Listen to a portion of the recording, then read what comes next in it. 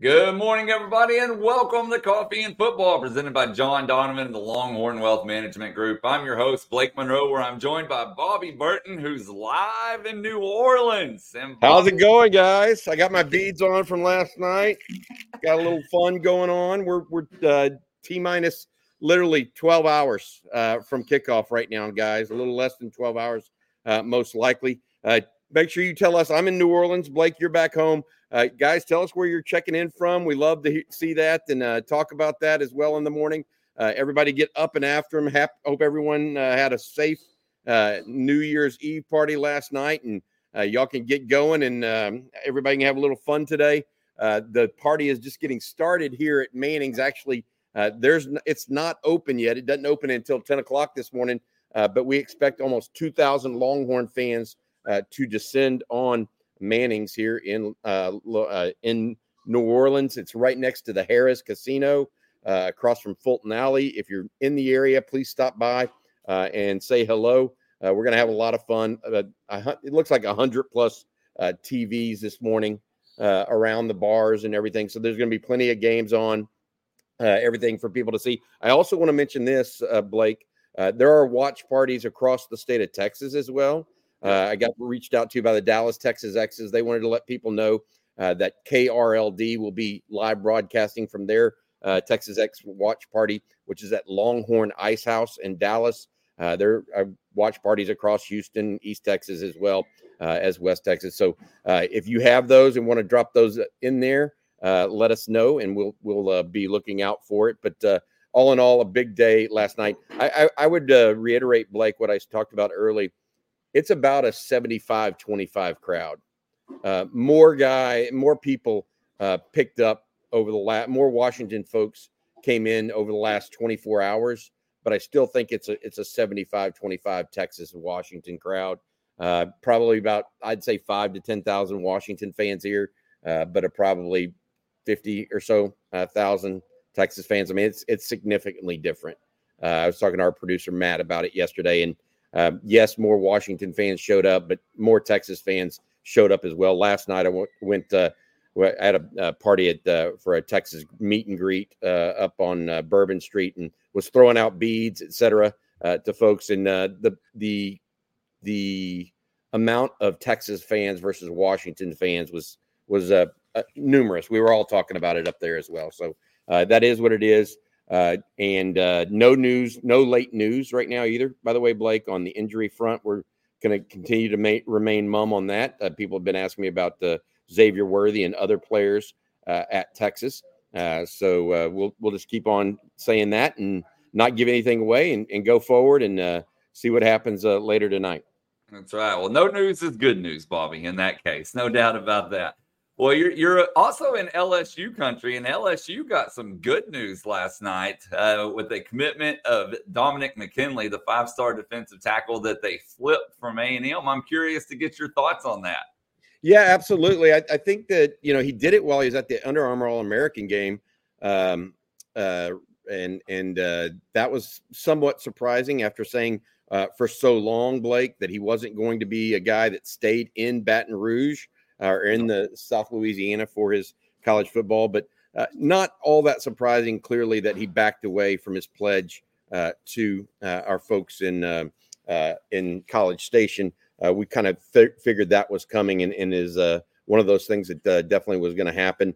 The timing of this is not peculiar. I mean, it's a little interesting, but we knew it wasn't going to be A&M going forward after they lost Elijah Robinson, the defensive line coach, and LSU won out over Texas, Alabama, others that were trying to give him an opportunity. Oklahoma even tried as well. But it looks like Texas may now focus on the defensive front in the high school ranks with Alex Foster, the young defensive lineman out of Greenville, Mississippi. They also are actively monitoring the NCAA transfer portal right now. So that's going to be a situation that we all need to be aware of. The defensive lineman out of Houston, Rashae Caldwell, I think is his last name.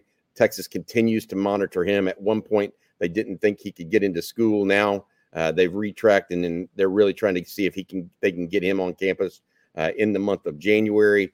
A number of other players that possibly could go in the portal as well, but haven't quite yet. Longhorns monitoring them as well. All right, Bobby. And then one of the other things that you mentioned, Under Armour practices. One thing that we wanted to talk about was Under Armour practices. Have you heard anybody about that's showing out or anything like that? Yeah, let's add CJ Vogel in here because he was actually there, Blake. CJ, you heard what Blake asked there. What do you think? Anybody showing out that you're hearing about lately? CJ, I think you may be muted, buddy. Oh, there we go. Happy New Year's. Yeah, Happy New Year to you, CJ. Under Armour practice. There's a lot of excitement going on in Orlando right now. Daniel Cruz was the guy that caught my attention the minute that I started watching his practice. When you look at the size, the movement on the interior, obviously Under Armour All-Americans, you see them physically and you start thinking, wow, you understand why they're All-Americans. Daniel Cruz, when you see him move on the interior, the physicalness is something that I think is something that is ready for him to play at the next level right away. That's impressive to me. Daniel Cruz, I hadn't necessarily seen him play that top level of football, right, against that top interior competition right away, and that was something I was a bit skeptical about with his game. He was someone that really stood off the page to me the minute that I started watching him in Orlando. Also, Jordan Johnson-Rubel, I was impressed by him. There is a little bit of a twitch to his game, something that not necessarily isn't the smoothest out of breaks. But when you talk to him, he understands football probably better than any of the coaches. He's in that conversation as someone that just understands everything about the game of football better than what you would expect. And I love smart football players, Bobby. That's really something that I love watching. And when you get to talk to him as well, it just exudes off the page. And so, big fan of his. And Xavier Filsaime, I mean, a guy, 5 stars, looks like the best prospect you've ever seen in shorts and shirts. And so you get to see him start moving a little bit. And, man, he's an exciting prospect as well. So lots going on down in Orlando. I was glad I got to see all 3 of those guys. There's 7 of them actually down in Orlando. But those 3 really stood off the page to me right away. All right, guys. And then also don't forget, today there could be a possible 2025 commitment for Texas as Anthony Williams, the edge out of Shadow Creek, is going to be announcing at some point. Can one of you give us the rundown on Williams? Yeah, very talented prospect. Go ahead, CJ. Sorry. I was going to say 6'3", 195 right now off the outside linebacker prospect down at Shadow Creek. Think about Maurice Blackwell, what he does right now for Texas in terms of dropping back into coverage and also being able to come off the edge at times as a blitzing linebacker. That's what Anthony Deuce Williams brings to the table right now as a junior at Shadow Creek. Incredible prospect, very lengthy. And this is something that we've talked about in terms of what Texas is prioritizing currently at the linebacker position. The length is there. His ability to drop back into coverage is there. He's a good 7-on-7 prospect. What he will work on at the next level is getting towards the quarterback and getting into the backfield to bring down players for tackles for losses. He's good at that. He needs to be great at that, in my opinion, at the next level. Texas is looking at him in that Maurice Blackwell kind of outside linebacker, Sam backer kind of position. I'm a fan of this. Good prospect. All right. Hey, we got some more stuff here that we want to go over. We talked about the watch party in Dallas over at the Longhorn Ice House. According to Holy Frioli, the watch party in San Antonio is at Little Woodrow's in Stone Oak, hosted by the San Antonio, Texas Exes chapter. Make sure you stop by if you get a chance, and then you're in San Antonio again. Like I said, watch party all the time. Look at this watch party at Mulligan's in Abilene. Blake, you can make it over there, big guy. You can head to Abilene today if you wanted to. I want to say thanks to our sponsor, each and every Coffee and Football on Friday morning or on Monday morning, even on New Year's Day, brought to you by John Donovan and the folks at Longhorn Wealth Management Group. John is a proud Texas Ex's Life member, and his wife and all of his 6 siblings are also UT grads. So it is with deep Longhorn family tradition that led John to dedicate his firm to providing total wealth management solutions for Texas alums, employees, family, and friends. John is a certified financial planner who has spent more than 30 years providing investment, retirement, insurance, and estate planning services and solutions to his clients. So please give John Donovan and his Longhorn Wealth team a call at 972-707-4900 or visit longhornwealth.net. That's right. And one other watch party, Bobby, for people in New Braunfels. There's one at the Reserve on 1863. So in case anybody missed that one. So a couple of them going, or a few of them going on across the state here. And guys, don't forget here in a little bit, we're going to have Roman Tomashoff up, beat writer for Washington. He covers them for Sports Illustrated. And then he also hosts the Locked on Huskies podcast. He'll be joining us here in just a little bit to talk about that. Plenty of time to get your questions in, so please do so, and we'll get to as many as we can. And, Bobby, I wanted to ask you this one. This from Jeff C. He says, can we still get in Manning's and pay at the door? Do you know that? Yes. So the first, I think it's they have 350 game day tickets available. So that now when that's out, I don't know what's going to happen, but they have 350 additional tickets on game day at the door. Feel free to come in. We'll look, this is an unbelievable venue. If you haven't been here, it's like a self-contained party corridor. It's almost like if they took 6th Street and just made it an alley as opposed to a whole street, but it's not quite like the 6th Street craziness. It's more, I want to say it's a little bit more South Congress. I don't know. We'll see. Maybe the old warehouse district might be more likely if you're from the Austin area. That might make more sense, but it's really a fun area. There's the Harrah's Casino, literally less than 100 yards away as well, and you're about 50 yards off of Canal Street, which is the main thoroughfare down the center of the city for the city of New Orleans. Guys, we've got a lot of stuff to go over and comments to get to. CJ, you and I both have been looking into team news, etc. We talked with Rod last night, yesterday afternoon. I got to ask you, we're talking about the game coming up tonight at 7:45 Central. Your thoughts right now as we head into the final minutes and hours before the guys take the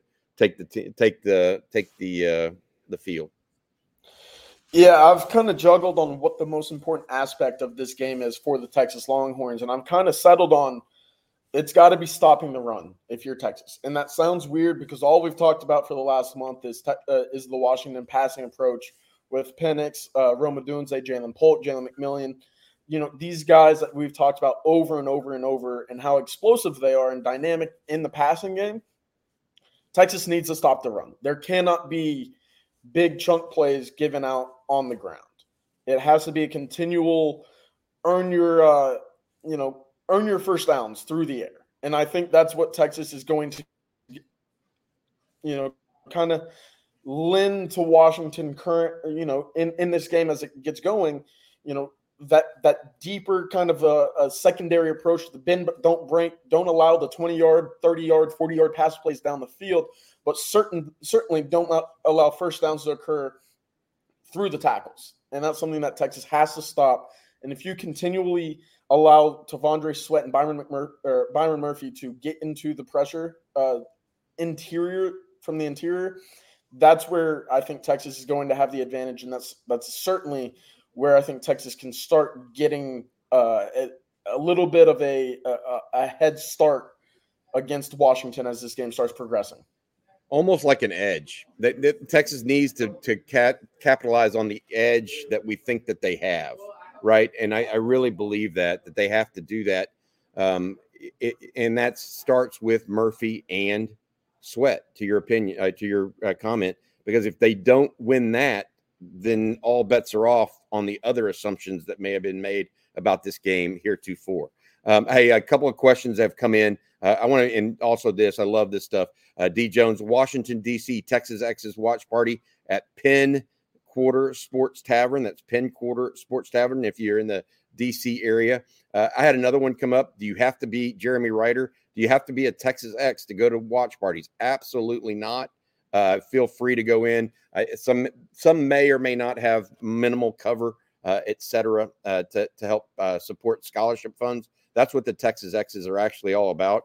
If you're a player or a young man, not a player, but just a student from the city of New Orleans, well, guess what? The city of New Orleans and the Texas X's chapter will try to provide scholarships to students that head back to the University of Texas to go to school. And so all these chapters, their fundamental reason is not just to go watch games and have fun. They try to get a little bit of the money back into the community for young people that want to attend the University of Texas. It's really kind of a noble cause. All right, hey, I got to show you all this. Like, we're talking about cool things here and what's going on. This is a coin flip coin, very rare. I think they only minted like 50 of these. Wow. Our friend Rick Vasquez at Surly Horns, he got Jonathan Brooks to initial and sign it with his number last night. We're going to be auctioning off or giving away. I don't know exactly what Rick's got planned here at Manning's later today, but it's kind of, this is the coin they will use, not the very coin, but the coin that they will use and coin flip later tonight on the field. Decide who gets the ball first, or who actually, as we know, who defers, because that's what they're going to do. Both teams will defer. All right, good stuff, guys. Anything else going on that y'all want to talk about? Cool about it. Questions? What do you want to do? Actually, I want to bring this comment up, because if this is true, that's crazy. From Dylan, he says, "Happy New Year and happy 100th coffee and football video episode. The growth has been phenomenal on this channel. Keep up the great work, guys. We'll be watching from Kerrville, Texas." I did not realize that today was the 100th episode. How fitting. That's awesome. Yeah, it really is. I hope it's very fitting. And I hope we're here like a week from now and it's the 107th, and it's going to be even more fitting. Yeah, the 107th might be better than 100. Yeah, exactly. I'm ready for the next one. Oh, man. All right, guys. And then we have a super chat from Trace. And Trace says, "Are there any on Texas football good luck traditions that you guys have on New Year's Day, like eating cabbage, black-eyed peas, or refraining from cleaning the house? Crowdsourcing Texas luck." Texas is, when I wear this shirt on game days, the last 7 games, Texas is 7-0. So that's where I'm at right now. That's my current one. No, y'all have any New Year's traditions? My mom and dad used to always make me eat black-eyed peas and cabbage, but I've not passed that one on to my kids because I don't like black-eyed peas. I can stand cabbage, but I don't have any. I barely made it past midnight last night, guys. That was the biggest thing for me. I've been so tired and everything, but quite a celebration. A lot of fireworks in New Orleans, of course, and I'm sure a lot of people had fun around the country or wherever you're checking in from today. Yeah, not a cabbage guy, but black-eyed peas are big. And we always had the little penny, heads up underneath the plate. So that's where our good luck comes from. And no, none for me, but I think not cleaning the house is going to start being the new tradition for me on New Year's Day, or at least that's the one I'm going to pitch to my wife after this episode. All right, guys. Well, our special guest is here, so I'm going to go ahead and bring him in. And this is Roman Tomashoff. Roman, how you doing this morning? I'm doing fantastic. How are you? Well, we're doing great. Are you down here in New Orleans, Roman? I am currently hanging out in the media hospitality suite over here. I tried to get like a nice little setup going for you guys. So yeah, no, are you guys staying around here as well? Yeah, we're over at I'm over at Manning's right now, over next to the casino. We're having a watch party / get together prior to the game. You're more than welcome to come out and hang out with us and see what being a Texas fan is all like, or you can remain in the soft confines of the media room if you'd like. It's all up to you, man. I gotta go get out and explore and go down by the water. So I'm sure I'll be able to come by for a little bit. All right, make sure you check out Mother's for breakfast if you get a chance. That's what I need to do. I need some good breakfast. Do that. Hey, thanks for coming on with us. We had a couple questions for you. This is Roman Tomashoff of the Sports Illustrated. Also does the Locked On Huskies podcast. We appreciate you joining us. Roman, had a couple questions for you. Latest news and notes that may affect the Huskies. They completely healthy? Anything like that? Yeah, so this is actually the healthiest this team has been in a very long time, where throughout the season, we've seen injuries pile up. where defensive tackle Tuli Gassano missed time. Jalen McMillan, wide receiver. Julius Buelow along the offensive line. We've seen so many different guys like Dylan Johnson, starting running back, played hurt in the last 2 games. I know he's fully healthy now. I talked to him on Saturday a little bit about that. We haven't seen this team fully healthy really throughout the entire season, with a couple starters that went down in fall camp. And then it just felt like the injury bug just couldn't go away. And now it finally looks like this is the healthiest this Husky team has been just at any point this season. You know, Washington had a lot of tight games this year, not unlike Texas. Texas had quite a few as well. I mean, that came down to the last drive or you know, 1-score games, et cetera. Was there a particular reason for that, in your opinion? Like, was Washington just not putting teams away? Was it the injury bug? What was the reticence, I guess is the best way to put it, of Washington from stepping on the throat of their opponents?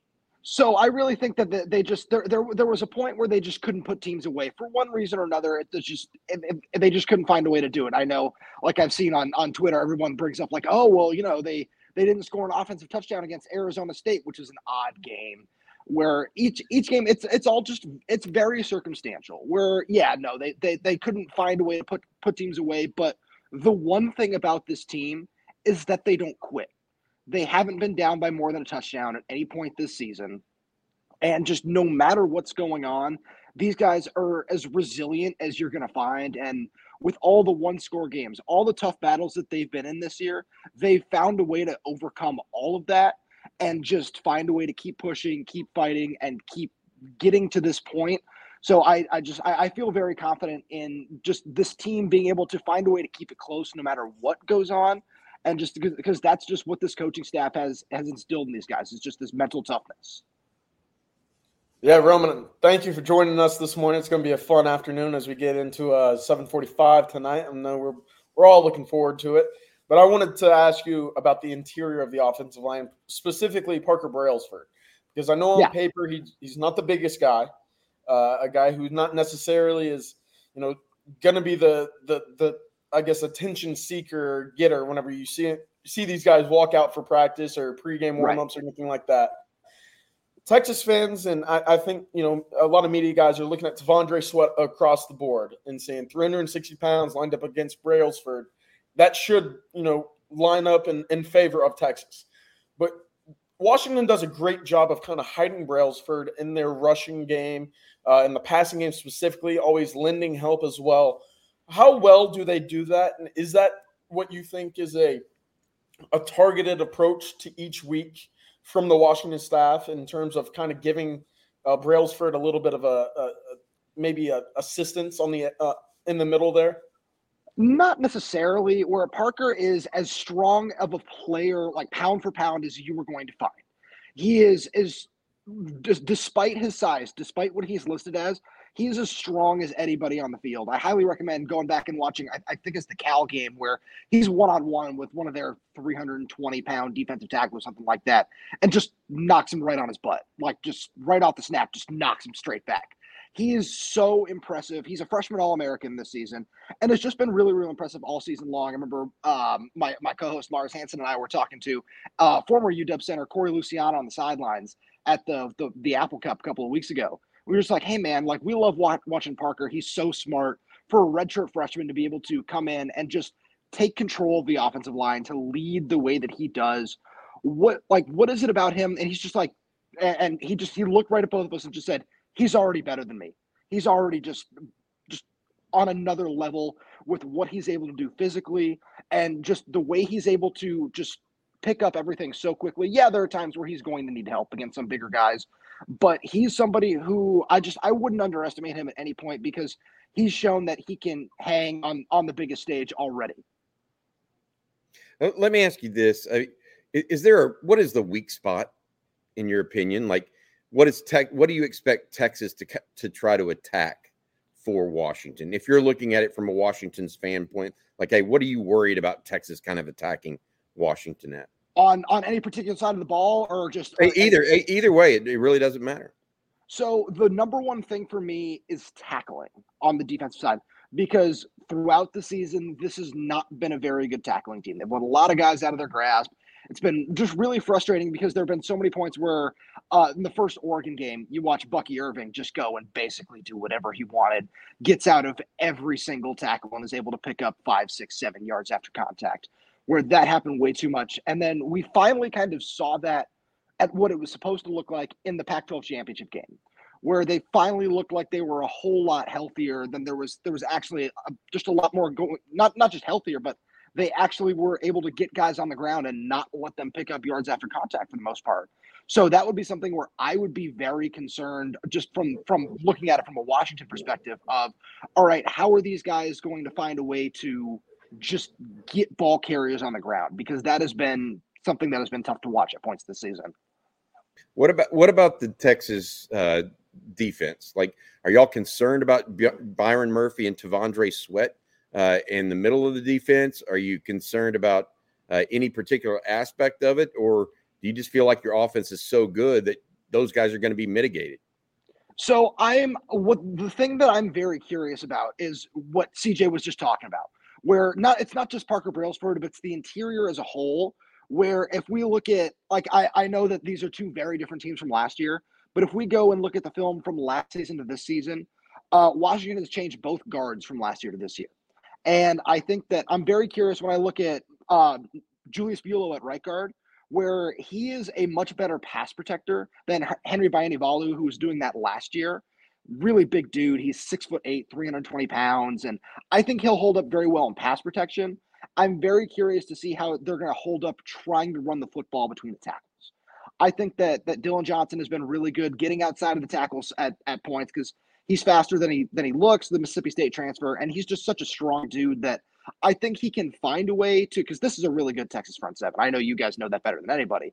But I think that Dylan has done such a really good job this season, especially in the biggest moments. Something I threw out there the other day. Washington has played 5 defenses this season that are ranked inside the top 20 for just yards per game allowed on the ground. Dylan Johnson in those games is averaging 22.5 carries and 107 yards in those 5 games. Roman, I wanted to ask you real quick about the tight ends. Yeah. Go ahead, Blake. No, go ahead, CJ. You're good. Go ahead. I wanted to ask you, Roman, real quick about the tight ends. Devin Culp, Westover as well. Is that something that kind of slips under the radar in this Washington offense? Is the tight ends at times? We talk about breaking tendency and kind of coming out in these type of games with a little bit of a trick up your sleeve. Is that something that you think might be a possibility today?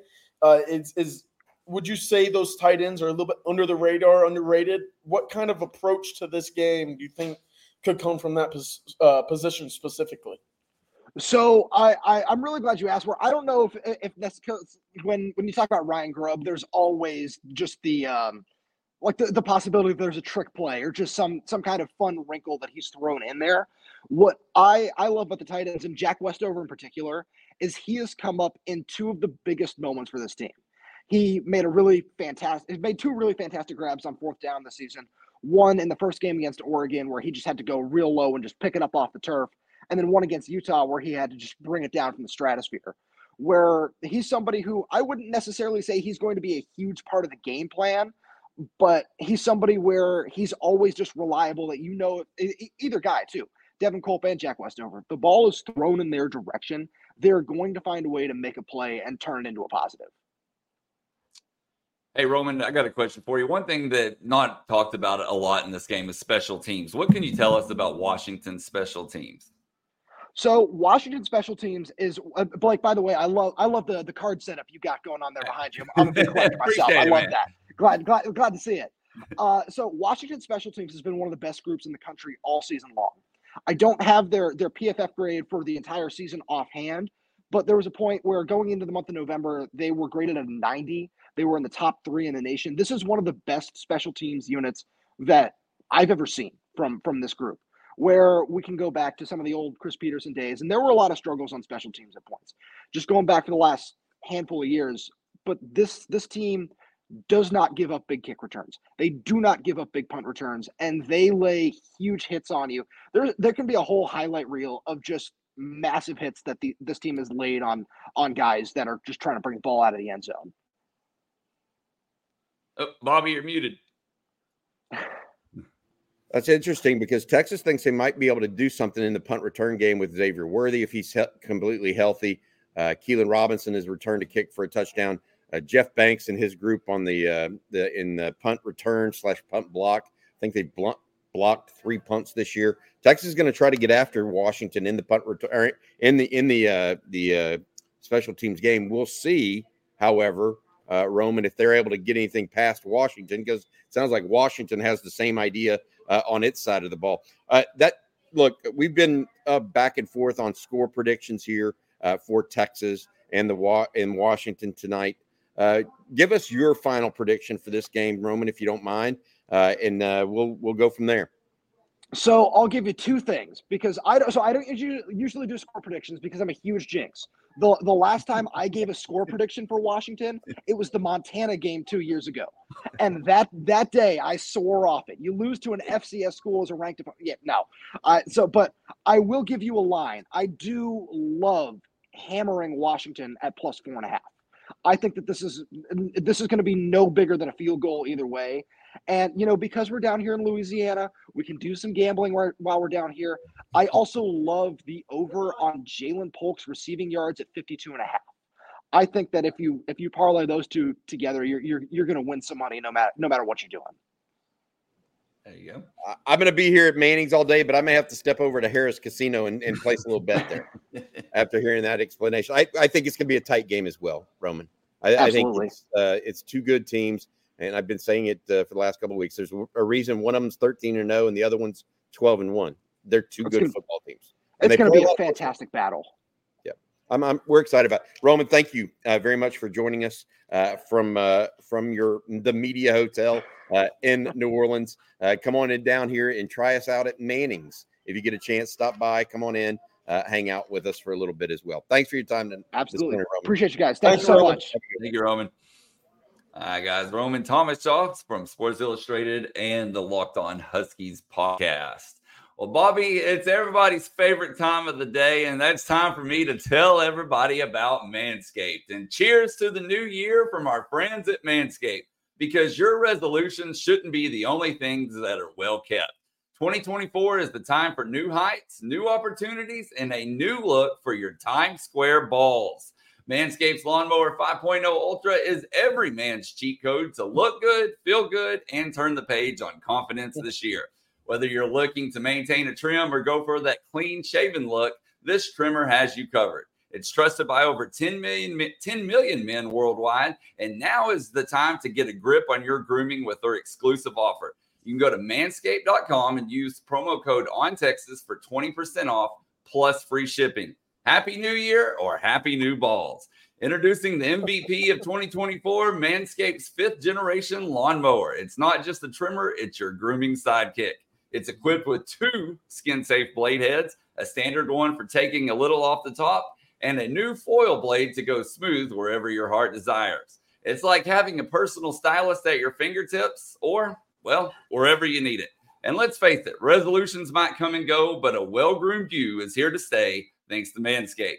So get 20% off and free shipping with the code ONTEXAS at manscaped.com, because nothing says Happy New Year like a deal that leaves your balls and your budget feeling refreshed. Embrace the new you and definitely embrace the new trimmer, courtesy of Manscaped. For the ones who work hard to ensure their crew can always go the extra mile, and the ones who get in early so everyone can go home on time, there's Grainger, offering professional-grade supplies backed by product experts so you can quickly and easily find what you need. Plus, you can count on access to a committed team ready to go the extra mile for you. Call, click Grainger.com, or just stop by. Grainger, for the ones who get it done.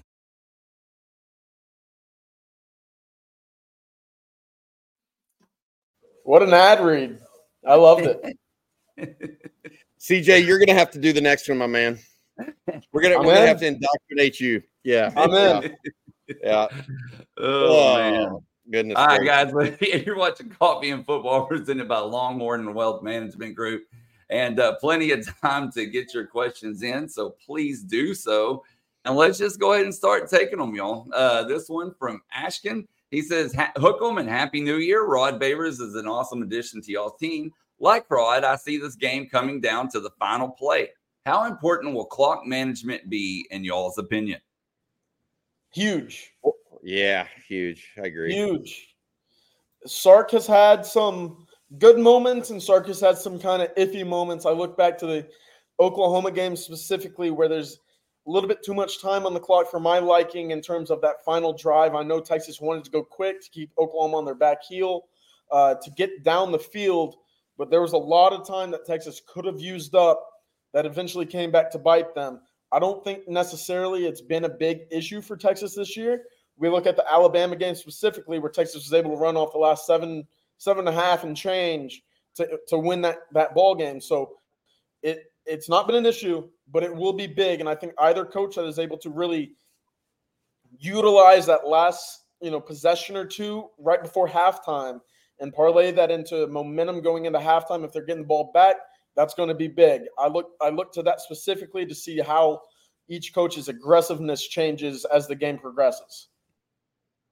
I think it's going to be big as well. So I think that DeBoer is a guy that plays the odds very, very well and plays the clock very, very well. You saw it in the Pac-12 championship game against Oregon. I mean, he basically ran the clock out just like Texas did against Alabama, frankly, and just kind of suffocated them there at the end with the run game. I feel like one thing that is positive and has been positive this year for Texas in general is the addition of Joe DeCamillis to the staff.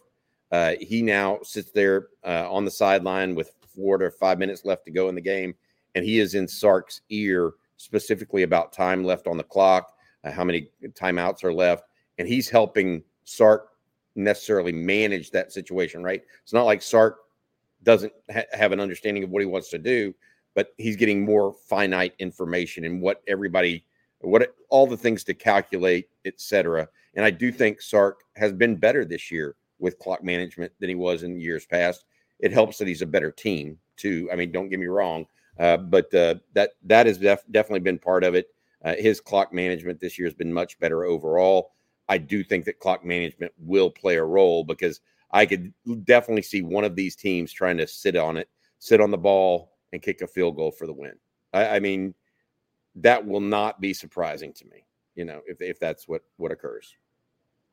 All right, guys, this next question from Mark Bean. And Mark says, can we do what we need to do with a 4-man front? What do you need to do? I think, do you need to get after the quarterback? Do you need to get after stop the run game first? I think that Texas is going to play a 4-man front. I don't know that they're going to have routine pressure on Michael Penix with just a 4-man front, though. I think they're going to have to be some creative use of Anthony Hill, maybe creative use of Jahdae Barron in the blitz game, maybe a boundary corner blitz or two here or there. It's going to be a number of different pieces that I think matter in that regard. Then this next question is from Greg Givens, and he says, who do you guys think will be on Rome tonight to start the game? Maybe Manny? Look, Texas plays boundary and field. So it's not necessarily going to matter where Rome Odunze lines up. It's going to be where Manny Muhammad. I don't see them saying, hey, you've got Manny, you've got Odunze. I don't see that happening. CJ, what do you think about that? Yeah, it's all about where Washington chooses to throw him on the field in formations pre-snap. And obviously, as motions happen, which are a very high occurrence in this Washington offense. I think they're top 5, top 10 in the country in pre-snap motions. That will be where Washington looks to get mismatch advantages, something that they've done the entire season in terms of getting guys at least over into a part of the zone where they believe they can create mismatches or find a hole down the field.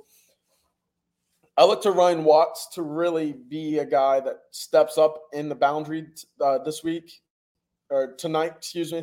We saw it last year a little bit in terms of how important that boundary guy is when you allow, that side of the field to be locked down and move the the nickel, the outside linebacker, the safety over to the field to protect from the deep passing and really the long passes to the field side, which is something not necessarily talked a whole lot about right now. But Ryan Watts in that boundary corner needs to have a big game right now to really alleviate the stress that Washington's offense puts onto the Texas defense tonight. Bobby, this next question is from someone very familiar to you. It's from Jenny. And she says, Bobby, how's I hope I'm pronouncing this right, pie gal at Harris? It was good to me and Matt, our producer, yesterday or the day before. I hit a straight flush, my man. I got 50-1. So not bad on that. I had a lot of fun. I've been down here in New Orleans since Thursday night, New Orleans. It's very interesting. When I was in college and younger, 30 years ago or whatever, it was all about Bourbon Street and that kind of party-focused atmosphere. New Orleans has grown in that time period. I ended up spending a lot of time on an area called Magazine Street, which is just a fun little area. It felt like South Congress a little bit in that part of Austin. So it's more I think it's more for the grown-ups, if that makes sense, as opposed to 6th Street in Austin or Bourbon Street. It's more for the young people. And so it's been a fun time down here, but I do miss my wife. I didn't get to kiss her last night on New Year's Eve, and I miss you, sweetheart. So thanks for checking in on Coffee and Football this morning. And then Hook on Casino says, when Texas wins by 10 plus tonight, Bobby has to do the next 10 Manscaped reads. I tell you what, I will do if I'm not about tonight, but I'll do one if they win tonight. If they win next week, then we can talk about really.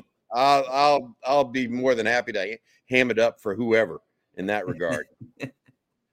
We're gonna hold you to it, Bobby. I'll do it. If they win next week, I may go skinny dipping in the fountain of the at Littlefield Fountain in Austin. I'll do that now. I get excited on national championships. That's a different story. Well, we talked about this last week, but let's touch on it again because it has been a topic in the chat. Bobby TD Brown says, if Texas wins the coin toss, do you take the football in this particular game? I don't. I keep with your plan to continue to be to defer and try to win the middle 4 minutes. Try to squeeze time in the last 4 minutes of the first half and do the exact same thing the first 4 minutes of the second half. Those can be 2-score turnarounds if you do it right, and just flip the game on its head.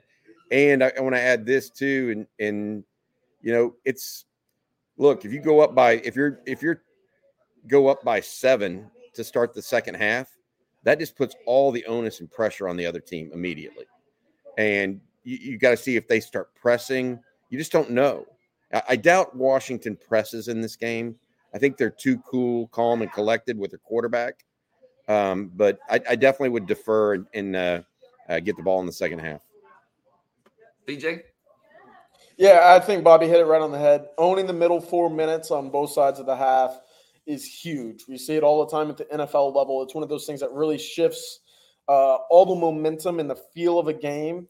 And if you're able to go into halftime with a lead, knowing that you're going to get the ball back immediately to start the second half, that changes exactly how the opposing team has to approach the second half the minute that they get the ball back. And obviously moving forward in terms of their aggressiveness, it makes them get out of sync, off script in terms of pushing the ball down the field, knowing that the clock is against them now and they're playing from behind. So looking for Texas to defer is the move for me. I think Texas getting the ball in the second half is going to be pretty important for them to win this game, in my opinion. All right, guys. Well, you're watching Coffee and Football presented by Longhorn Wealth Management Group, and we'll get back to some Texas talk here in a minute. But let's talk about a couple other things going on, and I want to start with this question from Ekim. Does Jim Harbaugh leave for the NFL or stay after the playoff? Obviously, his team playing against Alabama today. We'll get into that here in a second. But what's y'all's take on this question? Oh, Bobby, you're muted again. Yeah, no, I think he likely stays. I think while he's toyed with the NFL off and on, and while the LA job is open right now, I just think that he's got such a good thing going at Michigan. The only negative that leads me to believe that is the turmoil he's created in Ann Arbor, whether it's in NCAA rules violations for recruiting, whether it's the situation that they have right now with him and the rules, the sign stealing. He just can't seem to stay within the white lines. And so that might make him look elsewhere, but I think he's got enough hubris in him to think that he's kind of untouchable a little bit. That's kind of what it feels like to me with him, to stay in the college game. And maybe maybe he learned it from Bo Schembechler, who seemingly didn't feel like the rules applied to him either. So my point being, I could see him going on and signing a 10-year extension with Michigan. I think that that's more likely than him jumping to the NFL right now, personally. And it is interesting that he hired a agent that's, reps the NFL pretty well as well. So let's bring up these games here and let's talk about that. We're going to start off this morning with LSU and Wisconsin in the ReliaQuest Bowl, followed by Iowa and Tennessee, Liberty and Oregon, Alabama and Michigan, and then, of course, the big one, Texas and Washington. But what y'all's takes on today's games? I think LSU, I think Nussmeier's going for them, right, CJ? The backup from the Metroplex area, instead of Jaden Daniels, the Heisman winner. I'm going with LSU big. I like Luke Fickell as a coach. I think he's a great defensive coach. I don't think he has his guys yet in Madison, Wisconsin, though. I'm going to be completely honest. There's not a lot of excitement in these early games for games that'll be, ranked on ranked, if you will. You look at LSU, no quarterback. Tennessee, no quarterback. Liberty, Oregon, not necessarily on paper a game that you expect to be very close. I don't know. Iowa, Wisconsin, not two brands of football that play very exciting ball. I'm not thrilled with the morning slate, but luckily, Bobby and Blake will be, very busy here at Manning's here in the next, couple hours. So I'm looking forward to not having to watch, to be completely honest. What about Alabama, Michigan? That's the game that everybody's got to circle because the winner plays the winner of the Texas-Washington game. Where do y'all come out on that one? I mean, we talked back and forth. I was told by someone close to the staff, Michigan may be the best overall team in the country. Not saying they're going to beat Alabama today, but just very, very talented up and down their roster. Very solid team. Do not make many mistakes on either side of the ball, and playing them is like a death by 1,000 cuts. They just keep pounding you until finally you relent just enough, and they end up winning the game. I like Michigan in this game, and I feel kind of odd saying that because it's, how Alabama, you see them in this type of game, and you're thinking, yeah, the line being a 1.5 or 2 points, sure, you can get Alabama at plus money, sign me up. I don't like passing up those opportunities in big games, but the power running game is something that I don't think many teams in the country have faced this year outside of Michigan. Certainly not to the extent that Michigan brings to the table and will bring to the table tonight or this afternoon against Alabama. And also, where does Alabama bring or kind of get their offensive explosion? It's through the deep ball. Michigan's secondary is tremendous. Will Johnson on the outside. They have a safety that is very, very good as well. One of the guys that Jordan Johnson-Rubel actually mentioned to me whenever I talked to him down in Orlando is a guy that he loves watching to pick little pieces of his game and put them into his. So Michigan's secondary is flying under the radar just a little bit. And I think if that front is able to create pressure, as we saw Texas do against Alabama, Michigan's defense is going to be something that I don't think Alabama was necessarily anticipating being one of those hindrances from them getting to the national championship game. And Bobby, I like Alabama in that one. I think you give Nick Saban that long. They're a more physical team, in my opinion. You think they're more physical than Michigan? I do. I really do. I think Alabama will come out and win probably by about 7 points or so is my prediction. I really like. They're definitely the hotter team right now, right? Yeah. I mean, ever since Jalen Milroe has kind of turned the corner and they took the reins off of him and tried to stop making him a drop back quarterback, which he I mean, yes, he can do some things, but he's not a drop back quarterback. It'll be interesting. Yeah, should be a good game regardless. All right, Bobby, before we move on, I'm going to let you tell everybody out there about John Donovan and Longhorn Wealth Management. Yeah, Happy New Year to John and his family. John is a proud Texas Ex's Life member, and his wife and all 6 of his siblings are also UT grads. So it is this deep Longhorn family tradition that led John to dedicate his firm to providing total wealth management for Texas alums, employees, family, and friends. John is a certified financial planner who has spent more than 30 years providing investment, retirement, insurance, and estate planning services and solutions to his clients. So please give John Donovan and his Longhorn Wealth team a call at 972-707-4900 or visit longhornwealth.net. All right. We want to thank them for sponsoring each and every Monday right here on Coffee and Football. And we got some super chats we need to get to. Ken Ward says, Happy New Year, fellas. I think we'll get some stop, but the Huskies are going to score. We're going to need to put up some big points on the board. The over-under is 63.5, and I'm taking the over. Your thoughts? I agree with you, Ken. Bob Shipley went that way too. I mean, he went like 41-34, something like that. I mean, he thinks there's going to be a lot of points on the board. I think it's going to be more in that 33-30 range, which is right at the over-under. And so I can see it either way. The one thing I would say of all of that, CJ, the very least people are talking about is a game that ends in the 20s, which is kind of what happened last year between these two teams. They're not really talking about a low-scoring affair. They're expecting either a low 30s or even above that between these two teams. You agree with that, kind of discarding the low 20s score, or do you think they're going to be a little bit higher up? What? Yeah, absolutely. I think this is a game where both offenses really shine. We've talked about kind of the I don't want to call it the weakest point on either team, but neither team's secondary is one that jumps off the page and has been a necessary strength coming into this game. It's going to be something that is tested early and often.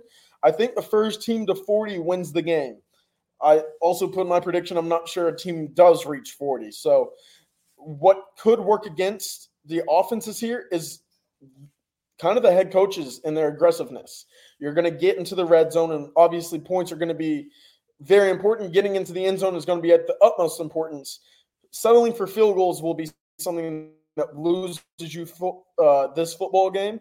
So if you get down into the red zone deep into a game and you start going for fourth, start getting aggressive on fourth downs when you should be kicking or punting or whatever it is, that will leave points off the board. But I do think this is a game. If anybody hits 40 points, they're the team that's going to win the game. So I think I'm sticking to my prediction, 37-31 Texas. I like it. Love it. And then Ken Ward also put up a prediction in the super chat after his last one. He said 47-40. So Ken, you got the confidence in the over on that 63.5. So good luck to you. And then David Smith with the super chat. Thank you, David. He says, love the On Texas football game live stream. Will Rod be on for analysis tonight? Yeah, absolutely. Rod and I will both be on the live stream watch with us. Also, Rod and I are doing the post-game show. CJ's going to do a little live report from the Superdome there as well. We'll have a lot of it. Rod's going to be on with us here. We're live at Manning's right now. By the way, I'm here. The party here starts at 10 a.m.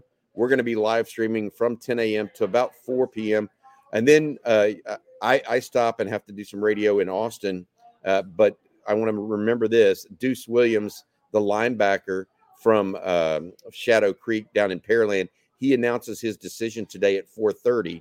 And so we're going to be on top of that and have CJ and I will definitely be talking about that if he does indeed pick the Longhorns, as we expect him to at this point. All right, y'all. We'll do a few more questions here before we get out of here and let everybody start gearing up for the big day today. And this first one from Chin says, do you guys think we'll get real pressure this year on Penix and be able to win on 3rd and 4th downs? Also, is our running back game that much better? It's the same running backs as last year, except Cedric Baxter, who has been up and down. And I think the offensive line is better than a year ago too, guys. Oh, yeah. I mean, they're more cohesive. They're I just think they're a much better offensive line. That's going to be bigger. Washington did lose one of their big interior guys last year also on the D line. And so you add all of that in, I think Texas is going to have more success running the ball. How much more? That's up for debate at this point. CJ?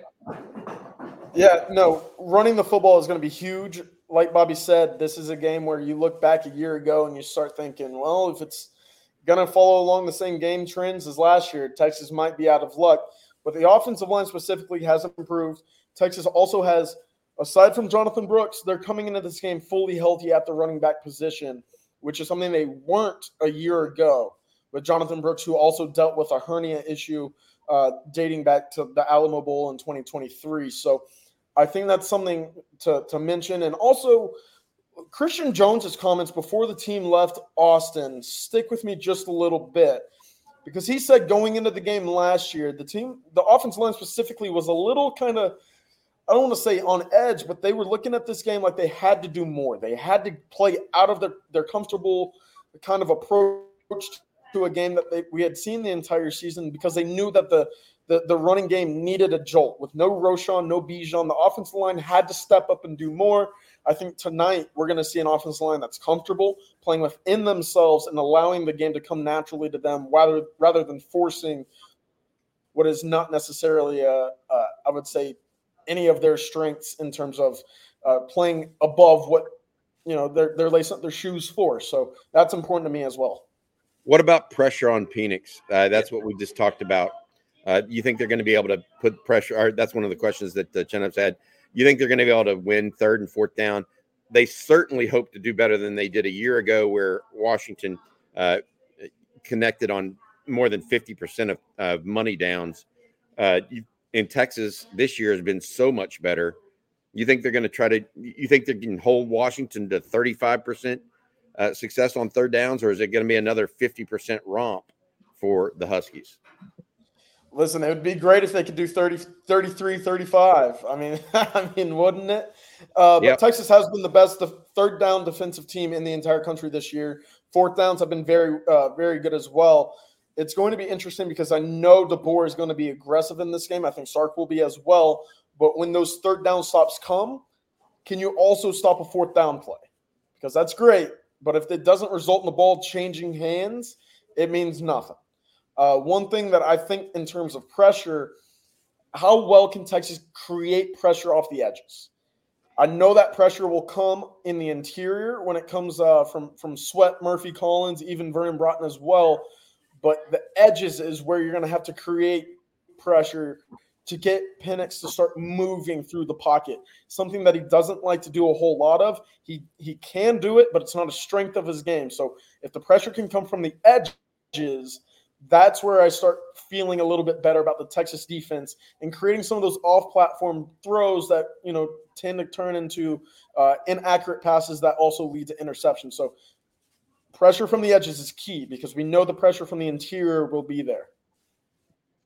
As you can see, fellas, Washington 10th in the country on third down conversion percentage, as they're converting 48.3% of the time. Wow. That's strong. That's extraordinarily strong. No doubt about it. We're going to move on to the next question here, and it's actually a super chat from Texas Leatherneck. Thank you, Texas. And he says, turnovers. Will it be an impact tonight? Who has the advantage? Simplify and hook 'em. I hope it does have an impact, and I hope Texas is the one that gets him. That's the one aspect of this game that we really haven't talked enough about, I think. And when the Washington beat writer was on earlier with us, Blake, I count punt blocks as part of that. I count fumbles. I count long punt returns, where you flip the field completely on somebody. I've got the sneaky suspicion that I don't know what, something interesting is going to happen on special teams tonight that could be a turnover-like piece of the puzzle. And so I'm hopeful for that Texas makes that a reality, but big stuff there, in my opinion. Look, Michael Penix threw a pick in this game last year. Hopefully Quinn Ewers continues to do a really good job of taking care of the ball. But Also, CJ, we got to get going here because we got other stuff to do. But I want to throw one final thing out to you. It's a stat that you came up with last week that I think is just so important. Quick starts. You said that Washington scored the most points in the country, or no, the 7th most points in the country in the first quarter and the most points in the country in the second quarter. They try to get out in front of you, not like what Steve Sarkisian does with his, what do you want to call it, his play sheet or his script, and then they try to sit on you. You agree with that? Is that what Texas has to worry about? And counter to that, is that what Washington has to worry about? Yeah. I think it's an underrated part of Texas's game now. If you look at the last 2 weeks against Texas Tech and Oklahoma State, where Texas is, I think they're averaging 31 or 31.5 points in the first half over their last 2 contests. That's going to be an interesting aspect of the game in terms of that first half scoreline. But Texas has to get multiple stops in the first half for me to feel comfortable, because that game does carry over to the second half. You have to be able to sit there and think, all right, the defense is playing with confidence. We can open up the playbook a little bit now, start bringing a little pressures off the edge, like the corner you said too as well, Bobby. I think that will be something that we see in the second half. We've seen it a few times. Oklahoma, Alabama, all in the second halves of games. Texas has to get stops early on, because we've seen just how explosive and consistent that Washington offense is in the first half. They're very good when it comes to scoring, getting leads on teams early in ball games. Their offense does tend to fade away a little bit as the game progresses, but if you're able to sit there, especially if we're getting the ball back in the second half to begin the half, that's something that if you're sitting there tied or even with the lead, that second half can certainly turn into a bowling ball momentum rolling down the hill that is tough to catch up to. All right, guys. Well, before we get out of here, Bobby, I'm going to let you tell everybody about Manning's one more time, and then we'll get into what they can expect later today on Texas Football. Yeah, but first, about Manning's. Absolutely. So at 4 o'clock or 10 o'clock this morning, this place opens up, and there should be literally hundreds, if not thousands, of people here and across the street at Fulton Alley.